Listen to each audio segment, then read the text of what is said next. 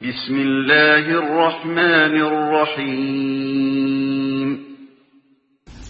إن الحمد لله نحمده ونستعينه ونستغفره ونعوذ بالله من شرور أنفسنا ومن سيئات أعمالنا من يهده الله فلا مضل له ومن يضلله فلا هادي له وأشهد أن لا إله إلا الله وحده لا شريك له وأشهد أن محمدا عبده ورسوله أما بعد فقد قال الله تعالى في القرآن العظيم والفرقان المجيد أعوذ بالله من الشيطان الرجيم بسم الله الرحمن الرحيم يا أيها الذين آمنوا اتقوا الله حق تقاته ولا تموتن إلا وأنتم مسلمون اللهم صل على محمد وعلى آل محمد كما صليت على إبراهيم وعلى آل إبراهيم إنك حميد مجيد اللهم بارك على محمد وعلى آل محمد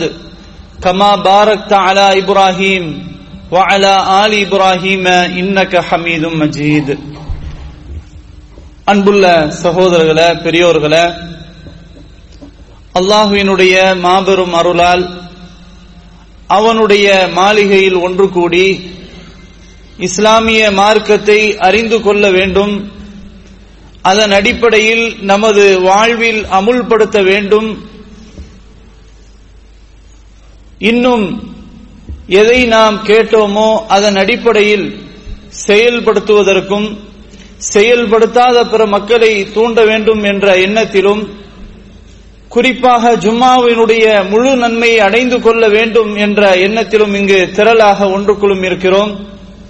அல்லாஹ் சுப்ஹானஹு வ தஆலா நமது தூய்மையான எண்ணங்களுக்கேற்ப நற்கூலிகளை வழங்கி அருள் புரிவானாக என்று ஆரம்பத்திலே பிரார்த்தனை செய்து கொள்கிறேன். அன்புள்ளவர்களே, இன்றைய இந்த ஜும்மா உரையில் நேரங்களுடைய முக்கியத்துவம் என்ன என்பதை ஒரு சில விஷயங்களை உங்களோடு நான் பகிர்ந்து கொள்ளலாம் என ஆசைப்படுகிறேன் இன்ஷா அல்லாஹ். அன்புள்ளவர்களே, காலங்கள் போய்கொண்டே இருக்கின்றன. அதே போன்று நம்மை நோக்கி நிழல் போன்று மரணம் துரத்திக் கொண்டே வருகிறது. எனவே அல்லாஹ் நமக்கு கொடுத்த சந்தர்ப்பங்களில் நமது வாழ்க்கையை சரியான முறையில் பயன்படுத்த வேண்டும். திருமறை குர்ஆனில் பல்வேறு இடங்களில் அல்லாஹ் சுப்ஹானஹு வ தஆலா காலத்தை பற்றி நமக்கு அறிவுறுத்துகிறான். அதனுடைய அவசியத்தை பற்றி நமக்கு அல்லாஹ் தெளிவுபடுத்துகிறான். அண்ணலன் பெருமானார் ஸல்லல்லாஹு அலைஹி வஸல்லம் அவர்களும் பல சந்தர்ப்பங்களில் தங்களுடைய தோழர்களுக்கு அழகான முறையிலே எடுத்துச் சொல்லி இருக்கிறார்கள். அன்புள்ளவர்களே, காலத்தை பொறுத்தவரையில் காலம் பொன் போன்றது என்று சொல்வார்கள். ஆனால் உண்மையில் காலம் பொன் போன்றது கிடையாது. ஒரு காலம் போய்விட்டால் அந்த காலம் திரும்ப நம்மிடத்தில் வருவதற்கு பொன்னை கொடுத்து தங்கத்தை கொடுத்து திரும்ப வா என்று சொன்னால் வரவே செய்யாது. அது போன காலம்தான், திரும்ப வரவே செய்யாது. எனவே காலம் என்பது அது மரணத்தை போன்றுதான். போன காலம் திரும்பாது. நேற்று இன்று வரணும், நேற்றை போன்று நான் இருக்க வேண்டும், சென்ற வருடத்தில் இருந்ததை போன்று இருக்க வேண்டும் என்று ஒருவர் முடிவெடுத்தால் அது நிச்சயமாக அது நடக்க போற காரியம் கிடையாது. எனவே காலம் பொன் போன்றதல்ல, மரணத்தை போன்றது. அன்பானவர்களே, அல்லாஹ் ரப்புல் ஆலமீன் நமக்கு ஆரோக்கியமான வாழ்க்கையை கொடுத்திருக்கிறான். நீண்ட கால வாழ்க்கை சந்தர்ப்பத்தை அல்லாஹ் வழங்கியிருக்கிறான். இந்த சந்தர்ப்பத்தை சரியான முறையில் நாம் பயன்படுத்த வேண்டும். ஆனால் பெரும்பாலானோர் நேரங்களை சரியான முறையில் பயன்படுத்துவது இல்லை. அந்த நேரங்களை ஒழுங்கான முறையில் அட்டவணையிட்டு நம்முடைய வாழ்க்கையை ரன் பண்ணுவது கிடையாது. உண்மையிலே அன்பான சகோதரர்களே, நபிகள் நாயகம் ஸல்லல்லாஹு அலைஹி வஸல்லம் அவர்கள் சொன்னார்கள், நிஅமதானி மக்பூனுன் ஃபீஹிமா கஸீரும் மினன் நாஸ் அஸ்ஸஹத்து வல் ஃபராக். ரசூலுல்லாஹி ஸல்லல்லாஹு அலைஹி வஸல்லம் அவர்கள் சொன்னார்கள், இரண்டு நிஅமத்துகள் மக்களில் அதிகமானோர் இதை பாழ்படுத்துகிறார்கள், பொடுப்போக்காக இருக்கிறார்கள், அலட்சியமாக இருக்கிறார்கள். அந்த இரண்டு அருட்கொடைகள் நியமத்துகள் என்னவென்றால், ஒன்று அஸ்ஸிஹா ஆரோக்கியமான வாழ்க்கை, இன்னொன்று வல் ஃபராக் ஓய்வு என்று ரசூலுல்லாஹி ஸல்லல்லாஹு அலைஹி வஸல்லம் அவர்கள் சொன்னார்கள். இந்த செய்தி சஹீஹ் புகாரியில பார்க்கிறோம். அன்பார்ந்த சகோதரர்களே, நமக்கு அல்லாஹ் நோயின்ற ஒரு வாழ்க்கையை அல்லாஹ் கொடுத்திருக்கிறான், ஆரோக்கியத்தை தந்திருக்கிறான். உண்மையிலே நோயுள்ளவர்களை கொஞ்சம் நினைத்து பாருங்கள், அவர்களுடைய நேரங்களை நினைத்து பாருங்கள். நமக்கு அல்லாஹ் அந்த நிலையை தற்போது கொடுக்கவில்லை என்றால் உண்மையில் அந்த நேரம் நமக்கு எவ்வளவு மகிமையானது, எவ்வளவு முக்கியத்துவம் வாய்ந்தது என்பதை புரிந்து கொள்ளலாம். அவ்வாறு நமக்கு ஆரோக்கியத்தை தந்ததன் காரணமாகத்தான் நாம் நல்ல முறையில் உழைக்கிறோம், சம்பாதிக்கிறோம், குடும்பத்திற்கு செலவுகளை அனுப்புகிறோம். நாம் நோயாளியை போன்று படுக்கையில் இருந்தால் நம்முடைய நிலைமை என்னவாகும், நம்முடைய குடும்பத்தின் நிலை என்னவாகும் என்பதை நாம் சிந்திக்க வேண்டும். எனவே தான் அண்ணலன் பெருமானார் ஸல்லல்லாஹு அலைஹி வஸல்லம் அவர்கள் சொன்னார்கள், ஆரோக்கியம் என்பது நியாமத். அந்த நியாமத்தை நம்ம முதல்ல புரிந்து கொள்ளணும். ஏதோ அல்லாஹ் ஆரோக்கியம் தந்திருக்கிறான், அதை ஒண்ணுமே இல்லாத மாதிரி நினைக்க கூடாது. எனவே ஆரோக்கியம் என்பது நியாமத். அப்ப அந்த ஆரோக்கியமான காலங்களை, ஆரோக்கியமாக நமக்கு வழங்கப்பட்ட அந்த நேரங்களை நன்றாக மதித்து எப்படி செலவிட வேண்டுமோ அந்த அடிப்படையில் நாம் செலவிட வேண்டும். அன்பார்ந்த சகோதரர்களே, உண்மையிலே கொஞ்சம் நினைத்து பாருங்கள், ஒரு வருடத்தினுடைய முக்கியத்துவத்தை கொஞ்சம் நினைத்து பாருங்கள். ஒரு வருட இழப்பீடு அதை பற்றி தெரிந்து கொள்ள வேண்டும் என்றால், கல்லூரியில படிக்கக்கூடிய மாணவன் அவன் தேர்விலே தோல்வியை அடைந்தால் அவனோடு படித்த மாணவர்கள் அடுத்த இடத்திற்கு போவார்கள், இவன் அப்படியே இருப்பான். உண்மையிலே அவனிடத்தில் தான் கேட்டு பார்க்க வேண்டும், ஒரு வருட இழப்பு என்பது எவ்வளவு பாரதூரமானது. ஒரு மாதத்தினுடைய நிலையை கொஞ்சம் சிந்தனை செய்து பாருங்கள். அதை ஒரு பெண்ணு கர்ப்பிணி பெண்ணிடத்தில் கேட்க வேண்டும். அந்த பெண்ணு 9 மாதத்திற்கு முன்னதாகவே குழந்தை பிறந்து விட்டால், அந்த நிலை ஏற்பட்டு விட்டால் அவளுடைய மனோநிலை எப்படி இருக்கும், அந்த நிலை எப்படி இருக்கும் என்பதை ஒரு மாதத்தினுடைய நிலைமையை அந்த பெண்ணிடத்தில் தான் கேட்டு பார்க்கணும். அதே மாதிரி ஒரு வாரம் என்பது, அதை கொஞ்சம் நினைத்து பார்த்திருக்கிறோமா? ஒரு வாரத்தினுடைய முக்கியத்துவத்தை, இந்த வார இதழ் என்று பத்திரிகை நடத்துகிறார்களா இல்லையா, அவர்கள்ட்ட கேட்டு பார்க்கலாம். ஒரு வார இதழ், ஒரு வாரத்தை பத்திரிகையை சரியான நேரத்தில் கொடுக்க முடியலனா எப்படி இருக்கும் அவர்களுக்கு? உண்மையிலேயே அந்த வாரத்தினுடைய முக்கியத்துவம் அவர்களுக்கு தான் தெரியும். அதே மாதிரி ஒரு மணி நேரத்தை எடுத்துக்கொள்ளுங்கள். ஒரு மணி நேரத்தை ஒரு மனிதன் அதை கழிக்க வேண்டிய முறையில், சரியான முறையில் கழிக்கவில்லை என்றால் அது எவ்வளவு பெரிய இழப்பு தெரியுமா? ஒரு மணி நேரத்தை எடுத்துக்கொள்ளுங்கள். ஒருவன் தேர்விலே எழுதக்கூடிய சூழ்நிலையில் ஒரு மணி நேரம் அவனுக்கு உறக்கம் வருகிறது, சோம்பேறித்தனம் வருகிறது, சரியாக எழுத முடியவில்லை என்றால் அவன் நினைத்து பார்க்கிறான், ஒரு மணி நேரத்தை நாம் அலட்சியப்படுத்தி விட்டோமே, வீணாக்கி விட்டோமே என்று அவன் நினைக்கிறான். கொஞ்சம் சிந்திச்சு பாருங்க. அப்படியே வாங்க, 5 நிமிடம் எடுத்து பாருங்கள். பேருந்திலே பயணிக்கக்கூடியவன் 5 நிமிடம் தாண்டி அவன் வருகிறான், பின்தங்கி வருகிறான், பேருந்து புறப்பட்டு விடுகிறது. 5 நிமிடம் கரெக்டா முன்னாடி வந்திருந்தா அந்த பேருந்துல போயிருப்பனே நினைக்கிறான். 1 நிமிடம் நினைத்து பாருங்கள், 1 நிமிடம் நினைத்து பாருங்கள். 1 நிமிடத்துல எவ்வளவு முக்கியத்துவம் இருக்குன்னு பாருங்க. ஒருவர் யதார்த்தமான முறையில் ஆக்சிடென்ட் ஆகிறார். 1 நிமிடம் நான் முந்தி சென்றிருந்தால் இந்த ஆக்சிடென்ட் ஆயிருக்காது, அப்படி அவன் நினைக்கிறான். அல்லாஹ்வுடைய நாட்டத்தில் உள்ளது. ஆனால் இந்த நேரத்தினுடைய முக்கியத்துவத்தை நாம் உணராமல் இப்படி நம்முடைய வாழ்க்கையில் பல ஆண்டுகளை நாம் கழிக்கிறோம். அன்பானவர்களே, அல்லாஹு தஆலா நமக்கு வழங்கி இருக்கிற ஆயுட்காலம், நமக்கு வழங்கி இருக்கிற ஓய்வு காலம், நமக்கு வழங்கி இருக்கிற ஆரோக்கியமான நிலை, இது உண்மையிலேயே நிஅமத் என்பதை புரிந்து கொள்ள வேண்டும். எனவே தான் அண்ணலன் பெருமானார் ஸல்லல்லாஹு அலைஹி வஸல்லம் அவர்கள் சொல்லும்போது நிஅமதானி மக்பூனுன் ஃபீஹிமா கஸீரும் மினன் நாஸ், மக்களில் அதிகமானோர் இரண்டு நியாமத்துகளை பாழ்படுத்துகிறார்கள். அஸ்ஸிஹத்து வல் ஃபராக், ஆரோக்கியம், மற்றொன்று ஓய்வு. அன்புள்ளவர்களே, இன்றைக்கு மாஷா அல்லாஹ் நம்ம எல்லோருமே சவுதி அரேபியாவில் பணி செய்வதற்காக வந்திருக்கிறோம். காரணம் என்ன? பொருளாதாரத்தை ஈட்டுவதற்காக, நம்முடைய குடும்பம் நிம்மதியோடு வாழ்வதற்காக என்பதற்காக நம்முடைய நேரங்களை எப்படியெல்லாம் செலவு செய்கிறோம் கொஞ்சம் சிந்தனை செய்து பாருங்கள். ஒவ்வொரு நேரமும் நாம பணியில இருந்தால் அது பயனுள்ளதாக இருக்கும் என்று நினைக்கிறோம். காரணம், அதனால் வருவாய் வருகிறது. அந்த நேரத்தில் பின்தங்கிவிட்டால் நமக்கு இழப்பு என்பதையும் புரிந்திருக்கிறோம். இதுல யாரும் விதிவிலக்கு கிடையாது. அதே சமயத்தில் அல்லாஹ் ரப்புல் ஆலமீன் நமக்கு ஒரு ஓய்வு நேரத்தை கொடுத்திருக்கிறான். இந்த ஓய்வு நேரத்தை நம்ம எப்படி பயன்படுத்துறோம் அப்படின்றதை நம்ம சிந்திக்கணும். ஒரு சிலர் 8 மணி நேரத்துக்கு மேல 12 மணி நேரம் 14 மணி நேரம்லாம் வேலை பார்க்கறாங்க. அவர்களை ஒன்னும் சொல்ல முடியாது.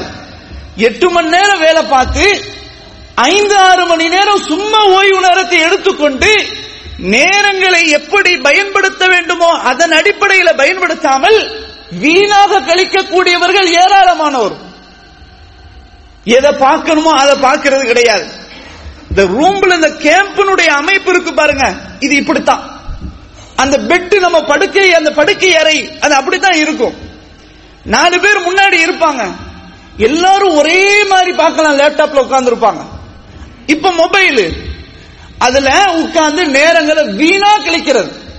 வாட்ஸ்அப் பெரிய முசீபத். இப்போ இவன் ஒரு குரூப்புக்கு ஒன்ன போட்டுட்டு, ஒரு செய்தியை போட்டுட்டு, ஒரு வாய்ஸ் நோட்டை போடவோ அல்லது ஒரு வீடியோ போடவோ எதையாவது ஒன்ன போட்டுட்டு இவனை அழிக்கிறதுக்கு ஒரு நல்ல ஒரு சந்தர்ப்பத்தை இப்ப கொடுத்தாச்சு. அதனால் பல ஃபித்னாக்கள், பல பிரச்சனைகள். இன்னைக்கு வாட்ஸ்அப்லயே உட்கார்ந்து நேரங்களை கழிக்கிறவங்க எத்தனையோ பேர் இருக்கிறாங்க. பேஸ்புக்ல கழிக்கிறவங்க எத்தனையோ பேர் இருக்கிறாங்க. அதனால வாட்ஸ்அப்பை பயன்படுத்த கூடாதுன்னு சொல்லவில்லை, பேஸ்புக்கை பயன்படுத்த கூடாதுன்னு சொல்லவில்லை. நல்ல விஷயங்களுக்காக, நன்மைகளுக்காக, 4 அறிவுகளை பெற வேண்டும் என்பதற்காக பயன்படுத்தலாம். ஆனால் நம் மக்கள் எப்படி பயன்படுத்துறாங்க? பார்க்க கூடாத காட்சிகளை பார்த்து கொண்டு அது நேரங்களை கழிக்கிறாங்க. அதே மாதிரி சாங்ஸ் கேட்கிறாங்க. இதனால் எப்படியாவது ஒரு நிம்மதி கிடைக்குமே, இந்த நேரங்களை நிம்மதியா அடையலாமே அப்படின்னு நினைக்கிறாங்க. ஆனா உண்மையிலேயே அந்த நேரத்தில் நிம்மதி கிடைக்குமா? கிடைக்காது. ஒரு 2 மணி நேரம் சாங்ஸ் கேட்பாங்க, அப்புறம் எரிச்சல் வந்துடும், ஆட்டோமேட்டிக்கா தூக்கி ஓரம் கட்டுவாங்க. இப்ப நிம்மதி என்பது இது மாதிரியான நிகழ்வுல கிடைக்காது.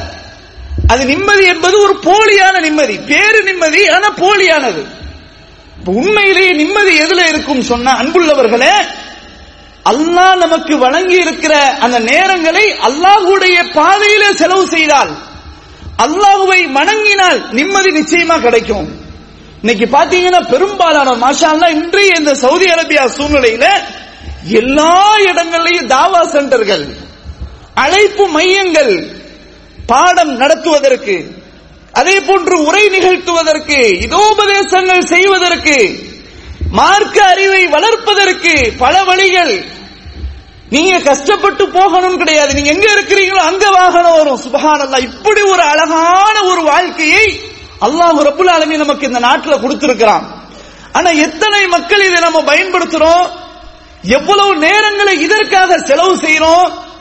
ஆனா நீங்க பாத்தீங்கன்னு சொன்னா அழைப்பு மையத்தில் வரக்கூடியவங்க சுப்ஹானல்லாஹ் தள்ளாத வயசானவங்க, 50 வயதுக்கும் மேற்பட்டவர்கள், தூரத்திலிருந்து வரக்கூடியவர்கள், அதே போன்று நோயை சுமந்து கொண்டிருப்பவர்கள். அல்லாஹுடைய மார்க்கத்தை படிப்பதற்கு அல்லாஹு தஆலா எனக்கு ஒரு சந்தர்ப்பத்தை தந்திருக்கிறான். எனவே இந்த சந்தர்ப்பத்தை பயன்படுத்த வேண்டும் என்று இந்த வயசுலையும் கூட வந்து இருக்கிறவங்க இருக்கிறாங்க. அல்லாஹ் உங்களுக்கு அருள் செய்யட்டும். ஆனா அல்லாஹ் நல்ல ஆரோக்கியம் தந்திருக்கிறான், இளமை பருவத்தை கொடுத்திருக்கிறான். இந்த பருவத்தை வீணாக கழிப்பவர்கள் ஏராளம். அன்பானவர்களே, அல்லாஹ்விடத்தில் நிச்சயமாக பதில் சொல்ல வேண்டும். நேரங்களை கழிக்கிறது இருக்கிற அதை பற்றியும் கூட நாளை விசாரணை இருக்கிறது. அல்லாஹ் நிச்சயமாக கேட்பான். அண்ணலன் பெருமானார் ஸல்லல்லாஹு அலைஹி வஸல்லம் அவர்கள் சொன்னார்கள், நாளை மறுமை நாளில் 4 கேள்விகள் ஒரு மனிதனிடத்திலே விசாரணை செய்யப்படும் வரை அவனுடைய கால் ஒரு ஸ்டெப் கூட நகராது என்று ரசூலுல்லாஹி ஸல்லல்லாஹு அலைஹி வஸல்லம் சொன்னார். 4 கேள்விக்கு அவன் நிச்சயமா பதில் சொல்லணும். அந்த பதில் சொல்லாத வரை அவன் கொஞ்சம் கூட நகர முடியாது. லா தஸூலு கதமா அப்தின் அன் ரப்பிஹி ஹத்தா யுஸ்அல யௌமல் கியாமா. அந்த 4 கேள்விகள் என்ன? அவனுடைய ஆயுட்காலம், அல்லாஹ் உனக்கு தந்திருக்கிறானே 70 வருடம் 60 வருடம், இந்த ஆயுட்காலத்தை அல்லாஹ் தந்திருக்கிறானே, இந்த ஆயுட்காலத்தை எப்படி பயன்படுத்தினாய்? நாயகம் ஸல்லல்லாஹு அலைஹி வஸல்லம் அவர்கள் சொன்னார்கள், எனது உம்மத்தினர்கள் 60க்கும் 70க்கும் வயது உட்பட்டதான் வாழ்வார்கள் என்று சொன்னார்கள். சொன்ன ரசூலுல்லாஹி ஸல்லல்லாஹு அலைஹி வஸல்லம் 63 வயதிலேயே மரணித்து விட்டார்கள். பெரும்பாலும் 60 to 70 வரைக்கும் தான் அவனுடைய ஆட்டம் பாட்டம்லாம். 70 வயசுக்கு அல்லாஹ் விட்டு இன்னும் கூட வச்சிருக்கிறான்னு சொன்னா அல்லாஹ்வுடைய நாட்டத்துல உள்ளது. 60 வயதுக்கும் குறைந்தவர்கள் அவர்களுக்கு அல்லாஹ் ரூஹ எடுக்கிறான்னு சொன்னா அது அல்லாஹ்வுடைய நாட்டத்துல உள்ளது. பெரும்பாலும் அதிகமானவர்களுக்கு அல்லாஹ் ரப்புல் ஆலமீன் 60 to 70 வயதுக்குள்ள அந்த ரூஹ எடுத்துறான். இந்த காலம் தான் நம்ம வாழ போறோம். சொற்பமான காலம், அற்பமான காலம். இந்த காலத்துல நம்ம எப்படி கழிக்கணும் அப்படின்றத நம்ம சிந்திக்கணும். ஏன் சொன்னா நாளைக்கு அல்லாஹ் ரப்புல் ஆலமீன் அங்கே கேட்பான், உனக்கு நான் வழங்கி இருந்த ஆரோக்கிய ஆயுட்காலத்தை எப்படி நீ கழித்தாய் என்று அல்லாஹ் கேட்பான். அடுத்ததாக அல்லாஹ்வுடைய விசாரணை, உன்னுடைய இளமை பருவத்தை எப்படி கழித்தாய் என்று அல்லாஹ் கேட்பான். உனக்கு இளமை பருவத்தை தந்தேன், ஆரோக்கியத்தை தந்தேன், நன்மைகளை செய்வதற்கு ஆற்றலை வழங்கியிருந்தேன். அந்த இளமை பருவத்தை எப்படி நீ கழித்தாய் என்ற கேள்விக்கு பதில் சொல்லணும். அந்த பதில் சொல்லாம நம்முடைய கால நகராது. அடுத்தது என்ன? நீ எப்படி சம்பாதித்தாய், நீ எப்படி சம்பாதித்தாய், அதை எப்படி செலவு செய்தாய். ஒரு கொஸ்டின்ல 2 கொஸ்டின். நீ எப்படி சம்பாதித்தாய், அதை எப்படி செலவு செய்தாய். சம்பாத்தியத்தில் ஹலால் இருந்துச்சா, செலவு செய்ததுல இஸ்ராஃப் இல்லாம ஊதாரித்தனம் இல்லாம செய்ய வேண்டிய முறையில செலவு செய்தாயா? அல்லாஹ்வுடைய விசாரணை இருக்கு. இன்னைக்கு மாஷா அல்லாஹ் பொருளாதாரத்தை நல்ல சம்பாதிக்கிறோம், நல்ல செலவு செய்யறோம். எப்படி சம்பாதிக்கிறோம், எப்படி செலவு செய்யறோம், ஹலாலா ஹராமா, இது அல்லாஹ்வுடைய விசாரணையில உண்டு. அன்பானவர்களே, நாளைக்கு யாரும் தப்பிக்க முடியாது. இந்த கேள்விக்கு நம்ம என்ன பதில கையில வச்சிருக்கிறோம், இந்த காலத்திற்கு அல்லாஹ்விடத்தில் என்ன பதில சொல்ல போகிறோம், கொஞ்சம் சிந்திச்சு பாருங்க அன்பானவர்களே. அதே போன்று 4வது கேள்வி, நான் உனக்கு அறிவை தந்தேனே, அந்த இல்மு அதை எப்படி பயன்படுத்தினாய் என்றெல்லாம் கேட்பான். அப்போ இந்த 4 கேள்விகளும் அன்பானவர்களே காலத்தோடு சம்பந்தப்பட்ட விஷயம், நேரத்தோடு தொடர்புடைய விஷயம். அப்ப இந்த 4 கேள்விகளுக்கு நம்முடைய பதில் கையில என்ன இருக்கு, கொஞ்சம் சிந்திக்கணுமா இல்லையா அன்பானவர்களே? எனவே அல்லாஹுவை வணங்குவதற்காக நேரங்களை நம்ம பெரும்பாலும் செலவு செய்யறது கிடையாது. அல்லாஹ்வுடைய அந்த திக்ர் நினைவூட்டலுக்காக நேரங்களை ஒதுக்குவது கிடையாது. ஆனால் அரட்டை அடிக்கிறோம், அறைக்குள்ளே உட்கார்ந்து 4 பேர் சேர்ந்து அதை நேரங்களை கழிக்கிறோம், தவறான காட்சிகளை பார்க்கிறோம், ஆபாச படங்களை பார்க்கிறோம். இதன் மூலமாக நமக்கு பயன் கிடைக்கிறதா? இல்ல, நேரம் வேஸ்ட். அதன் மூலமா டென்ஷன், ஒரு மன அழுத்தம், அதை எப்படி எதை வெளிப்படுத்துறது தெரியாமல், இதனால் இவன் இந்த மாதிரி காட்சிகளை பார்த்து பார்த்து அவனுடைய சொந்த மனைவியோட பிரச்சனை, அவ எதை பேசினாலும் பிரச்சனை, அப்படி ஒரு மனோநிலைக்கு தள்ளப்படுறான். இன்னும் சொல்ல போனால் இவன் இங்க இருந்து சர்வசாதாரணமாக தலாக் அப்படின்னு சொல்றான். இதெல்லாம் என்ன காரணம்? அவனுடைய நேரங்களை அல்லாஹ் எப்படி பயன்படுத்த வேண்டும் என்று சொன்னானோ அதன் அடிப்படையில் பயன்படுத்தாதனால தான் பல பிரச்சனைகள். இன்னைக்கு 10,000 ரியால் சம்பாதிக்கிற மக்களும் இருக்கிறாங்க, 8,000 ரியால் சம்பாதிக்கிற மக்களும் இருக்கிறாங்க. நல்ல சம்பாதிக்கிறாங்க, நல்ல செலவு செய்யறாங்க, ஆனா அவங்களுக்கு நிம்மதி இல்லை.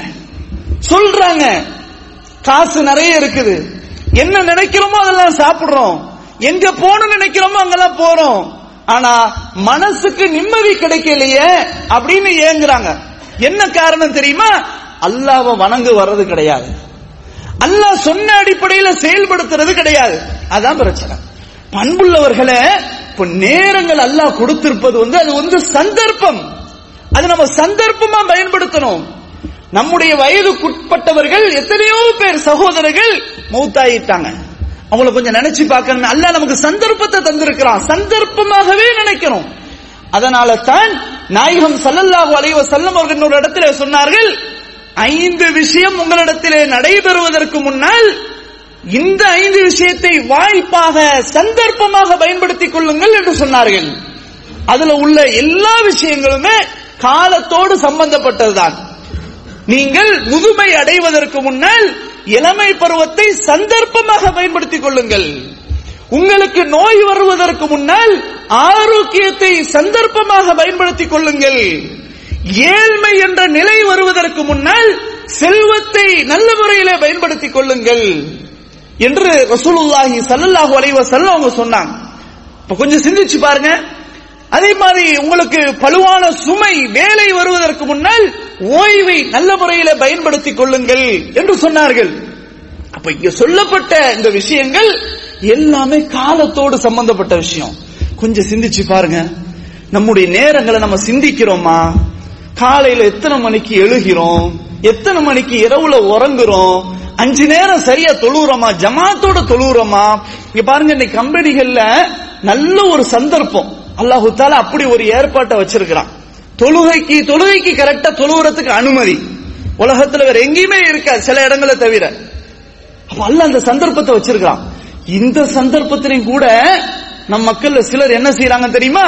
தொழுவ போறேன்னு சொல்லிட்டு கம்பெனி பின்னாடி இருந்துட்டு அங்க தம் அடிக்கிறது, அங்க உட்கார்ந்து போனை பேசுறது, அங்க உட்கார்ந்து சாட்டிங் பண்றது, தொழுவுற டைமை இப்படி பயன்படுத்துது. எவ்வளவு துரதிர்ஷ்டவசம், கொஞ்சம் சிந்திச்சு பாருங்க. இப்படி இருந்தா நமக்கு நிம்மதி கிடைக்குமா? மன அமைதி கிடைக்குமா? உண்மையிலே கிடைக்காது, நிச்சயமாக கிடைக்காது. இப்ப மன நிம்மதி வேண்டும் என்றால் அல்லாஹ்வுடைய திக்ரின் பக்கம் வரணும், அதுதான் நிம்மதி கிடைக்கும். அலா பிதிக்ரில்லாஹி தத்மையின்னுல் குலூப், அறிந்து கொள்ளுங்கள், அல்லாஹ்வை நினைவு கூறுவதன் மூலமாகத்தான் உள்ளங்கள் நிம்மதி அடையும். அல்லாஹ் குர்ஆன்ல சொல்றான். அல்லாஹ் சும்மா சொல்ல மாட்டான், அல்லாஹ் பொய் பேச மாட்டான். அல்லாஹ் விட உண்மை பேசுவோன் யார் இருக்க முடியும்? அந்த அல்லாஹ் சொல்றான், நிம்மதி வேண்டுமா மனிதா, வா என்னுடைய வீட்டுக்கு வா, வந்து என்னை வணங்கு, எனக்கு சாஷ்டாங்கம் செய், என்னிடத்தில் பிரார்த்தனை செய், உனக்கு என்ன வேணும் தருகிறேன், மன்னிப்பு வேணுமா மன்னிக்கிறேன் என்று நம்மை படைத்த ரப்புல் ஆலமீன் நம்மை அழைத்து சொல்கிறான். நிம்மதி வேண்டும் என்றால் என்னை நோக்கி வா. அப்போ இந்த நிம்மதியை நம்ம இழக்கிறோமே, கொஞ்சம் சிந்திச்சு பாருங்க. அப்ப 5 நேர தொழுகையை நம்ம சரியா தொழுகிறோமா? அது தொழுகிறது பெரிய பாரதூரமானதா? 24 மணி நேரத்துல பல மணி நேரங்கள் செலவு செய்யப்படுற நேரங்களா? கொஞ்ச நேரம் தான். நம்ம டியூட்டின்னு வந்தா, நமக்கு பணி நேரம்னு வந்தா எவ்வளவு துள்ளி குதிச்சு எந்திரிச்சு போறோம். அங்க போனா பிங்கர் பிரிண்ட் வைக்கணும், அல்லது கார்டு அடிக்கணும், அல்லது சைன் பண்ணணும். அதுல ஏதாவது மிஸ்டேக் ஆயிருச்சுன்னு சொன்னா சேலரி கட் ஆகும், அல்லது ஒரு வார்னிங் லெட்டர் வரும், அதையும் தாண்டி போனா எக்ஸிட். இப்படி எல்லாம் நினைக்கிறோமே இல்லை, எதார்த்தம் இது எல்லாரும் நினைக்க கூடியதுதான். அந்த அற்ப உலகத்திற்காக இவ்வளவு நம்ம சிந்திச்சு சுறுசுறுப்பா எந்திரிச்சு எவ்வளவு நேரம் தூங்கினாலும் அந்த நேரத்தை கணக்கு பண்ணி எந்திரிக்கிறோமே. அல்லாஹ்வுடைய அழைப்பு நம்முடைய காதுல விழுகிறதே, அந்த 5 நேரம் கொஞ்சம் 10 நிமிஷம் அல்லாஹுக்காக கொடுத்தால் நமக்கு நிம்மதி கிடைக்குமே. வாங்குற சம்பளத்தில் அல்லாஹ் பரக்கத்தை வச்சிருப்பானே. இந்த சந்தர்ப்பத்தை ஏன் நம்ம சிந்திக்கிறது இல்ல? இதையே நம்ம நினைக்கிறது இல்ல? இதை கொஞ்சம் சிந்திக்கணும் அன்பானவர்களே. எனவே ஆரோக்கியம் என்பதும் ஓய்வு நேரம் என்பதும் அல்லாஹ் நமக்கு தந்திருக்கிற நியாமத். கொஞ்சம் நினைச்சு பாருங்க. எத்தனை நோயாளிகளை கொஞ்சம் நினைச்சு பாருங்க. நோயாளிகளை நினைச்சு பாருங்க. ஹாஸ்பிட்டல்ல இருக்கிறாங்க, முடியாது, வேலை செய்ய முடியாது, ஒண்ணும் நடக்க முடியாது, இப்படி நிறைய பேர் தவித்துக்கிட்டு நிக்கிறாங்க. அவங்களுடைய குடும்ப நிலை என்னவா இருக்கும் கொஞ்சம் சிந்திச்சு பாருங்க. இன்னும் சில பேர் தவறான செயல்களில் ஈடுபட்டு இன்னைக்கு நம்ம சகோதர சிறைச்சாலைகள்ல போய் உட்கார்ந்து இருக்கிறாங்க. பல வருடங்கள், 5 வருடங்கள், 3 வருடங்கள். கொஞ்சம் அவருடைய நிலையை கொஞ்சம் சிந்திச்சு பாருங்க. போதைப் பொருளுக்கு அடிமையானதால் அதனுடைய நட்பு வட்டாரங்கள் அந்த அடிப்படையில சேர்மானம் சேர்ந்திருந்ததால் இவன் உள்ள போறான். பொருளாதாரத்தை சம்பாதிக்கிறதுக்காக வேண்டி வந்தவன் அவனுடைய தீய நட்புகளால் சேர்ந்து போதைக்கு அடிமையாகி அவன் மாட்டிக்கிட்டு உள்ள இருக்கிறாங்க. நீங்க எத்தனையோ பேரு பல இடங்கள்ல உள்ள போறோம், பேசுறோம், கவலையா இருக்கு. 5 வருஷம் ஆகுது, யார்கிட்டையும் பேசல, மனைவிட்ட பேசல, பிள்ளைகள்கிட்ட பேசல, தாயிட்ட பேசல. உண்மையிலேயே என் நிலையை நினைச்சு நான் கவலைப்படுறேன். அங்க இருந்து கவலைப்படுறேன். எவ்வளவு காலம் போதும், எவ்வளவு காலம் வீண். ஒரு தீமையை செய்யறதுக்கு முன்னாடி பின்விளைவை சிந்திக்கணுமா இல்லையா? அந்த நேரத்தை சிந்திச்சு பார்க்கணுமா இல்லையா? அப்ப அன்பார்ந்த சகோதரர்களை, பெரும்பாலானோர் நேரங்களை வீணாக கழிக்கக்கூடியவர்களாகத்தான் இருக்கிறார். அதனால தான் அல்லாஹ் சுப்ஹானஹு வ தஆலா சொல்கிறான், வல் அஸ்ர், காலத்தின் மீது சத்தியமாக, இன்னல் இன்சான லஃபீ குஸ்ர், நிச்சயமாக மனிதர்கள் நஷ்டத்திலே இருக்கிறார்கள். இல்லல்லதீன ஆமனு வ அமிலுஸ் ஸாலிஹாத் வ தவாஸௌ பில் ஹக் வ தவாஸௌ பிஸ் ஸப்ர், எவர்கள் அல்லாஹ்வை ஈமான் கொண்டு நற்காரியங்கள் செய்து ஹக்கை சத்தியத்தை கொண்டு ஒருவருக்கொருவர் உபதேசம் செய்து அந்த உபதேசம் செய்யும் போது பொறுமையும் எவர்கள் மேற்கொள்கிறார்களோ இவர்களை தவிர மற்ற அனைவரும் நஷ்டத்திலே இருக்கிறார்கள் என்று அல்லாஹ் சொல்றான். அல்லாஹ் சத்தியமிட்டு சொல்றான்னு சொன்னா அது சாதாரண விஷயமா இருக்காது. நீங்க குர்ஆன் நெடுகிலும் பார்க்கலாம், எங்கே எல்லாம் அல்லாஹ் சத்தியமிட்டு சொல்கிறானோ அங்கெல்லாம் மனுஷனை பத்தி அல்லாஹ் பேசுவான். இன்னல் இன்சான பாருங்க, உல் ஆதியாத்தி அந்த சூரா பாருங்க, இன்னல் இன்சான லி ரப்பிஹி லகனூர் வத்தீனி வஸ்ஸைத்தூன் லகத் ஹலக்னல் இன்சான வல் ஃபஜ்ர் ஃபஅம்மல் இன்சானு. குர்ஆன்ல நீங்க பாத்தீங்கன்னு சொன்னால் அல்லாஹ் எந்தெந்த இடங்கள்லாம் சத்தியமிட்டு சொல்கிறானோ அதுல பின்னாடி அல்லாஹ் மனுஷனுக்கு உணர்த்துகின்ற, மனுஷன் விழிப்புணர்வை அடைகின்ற செய்தி எல்லாம் வச்சிருப்பான். அது மாதிரிதான் அந்த இடத்துல சொல்றான், நிச்சயமாக மனிதர்கள் எல்லோரும் நஷ்டத்தில் இருக்கிறார்கள் இவர்களை தவிர. எவர்களை தவிர? அந்த நேரங்களை சரியான முறையில பயன்படுத்தி நல்ல காரியங்களை செய்து அல்லாஹ்வுடைய மார்க்கத்தை ஒருவருக்கொருவர் பரஸ்பரம் செய்கிறார்களே இவர்களை தவிர மற்ற அனைவரும் நஷ்டத்திலே இருக்கிறார்கள் என்று அல்லாஹ் சொல்கிறான். எனவே அந்த அடிப்படையில் அன்பார்ந்த சகோதரர்களே, நேரங்களை நல்ல முறையில பயன்படுத்த வேண்டும், நேரங்களை மதிக்க வேண்டும். நேரங்கள் போய்விட்டால் உண்மையிலேயே போன நேரம் நிச்சயமாக கிடைக்கவே செய்யாது. எனவே அந்த அடிப்படையில் நாம் நேரங்களை வகுத்து நம்முடைய வாழ்க்கையை நல்ல முறையில் அமைத்துக் கொள்ள வேண்டும். அல்லாஹ் சுப்ஹானஹு வ தஆலா அப்படிப்பட்ட பக்குவத்தை எனக்கும் உங்களுக்கும் நம் அனைவருக்கும் தந்தல் புரிவானாக என்று கூறி முதலாவது குத்பாவை நிறைவு செய்து கொள்கிறேன்.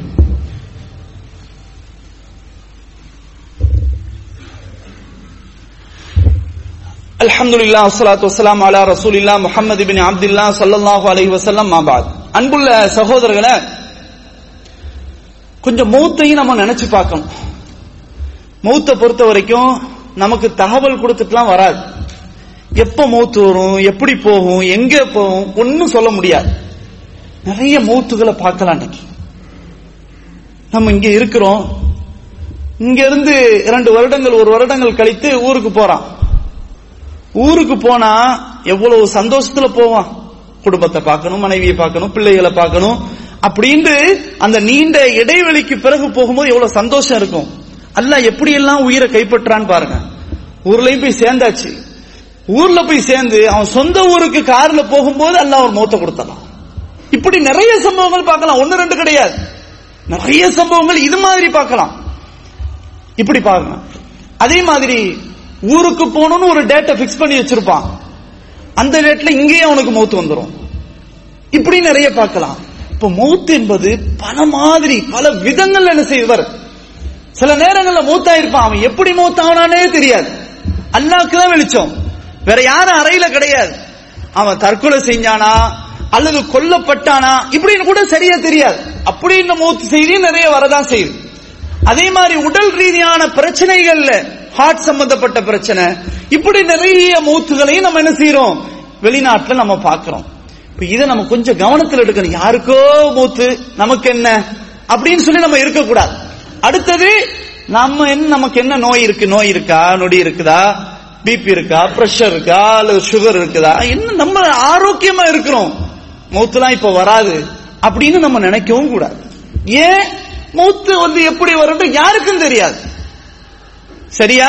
அப்ப இந்த மௌத்தை நம்ம கொஞ்சம் நினைக்கணும். திடீர்னு எல்லாம் மௌத்தை கொடுத்துட்டா நம்முடைய நிலைமை என்னவா? அல்லாஹ்ட்ட போய் எப்படி போய் நிக்க முடியும்? இங்க வாழக்கூடிய காலம் சொற்பமான காலம். ஆனா மன்னரைக்குள்ள வாழக்கூடிய காலம் கொஞ்சம் நினைச்சு பாருங்க. எத்தனையோ கோடான கோடி மக்கள் மன்னரைக்குள்ள வாழ்ந்துகிட்டு இருக்கிறாங்க.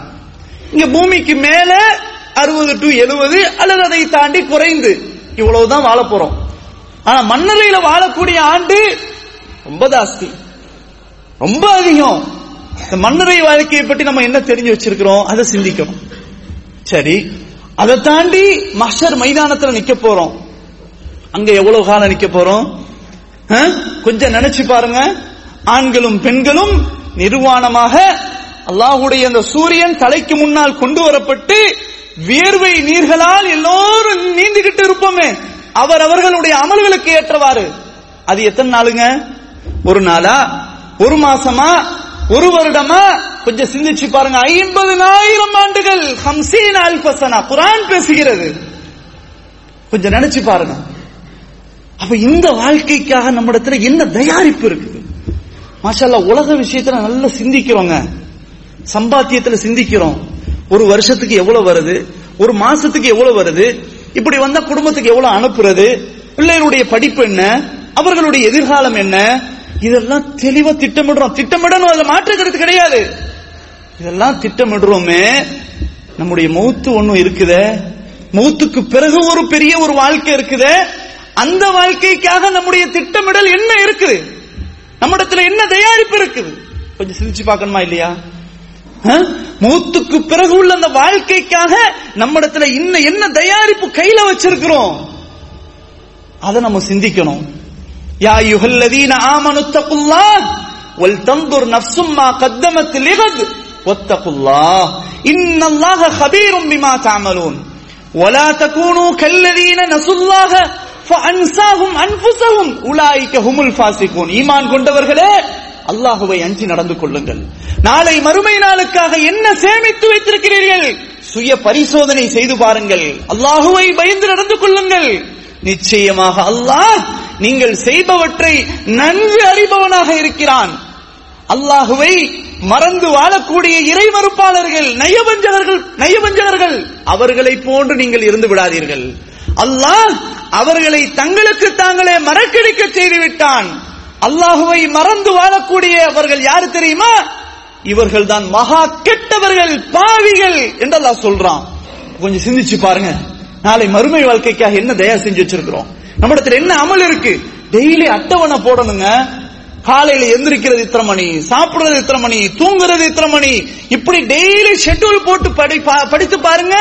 அந்த ஒரு வழக்கத்தை கொண்டு வாருங்க. நம்மிடத்துல நிறைய மாற்றங்களை பார்க்கலாம். எவ்வளவோ நேரங்களை நம்ம அறியாம வேஸ்ட் பண்ணிட்டே இருக்கிறோம். தேவையில்லாத வீணா கழிக்கிறோம். பயனுள்ளதா கழிக்கலாமே, குர்ஆனை ஓதி கழிக்கலாமே, நன்மைகளை செஞ்சு கழிக்கலாமே, தஸ்பீஹாத்துகளை செஞ்சு கழிக்கலாமே, அல்லாஹ்வுடைய மார்க்கத்தை இதோபதேசங்களை கேட்கலாமே, தாவா சென்டர்களை போய் இந்த நேரங்களை கொடுத்து பாடங்களை படிக்கலாமே.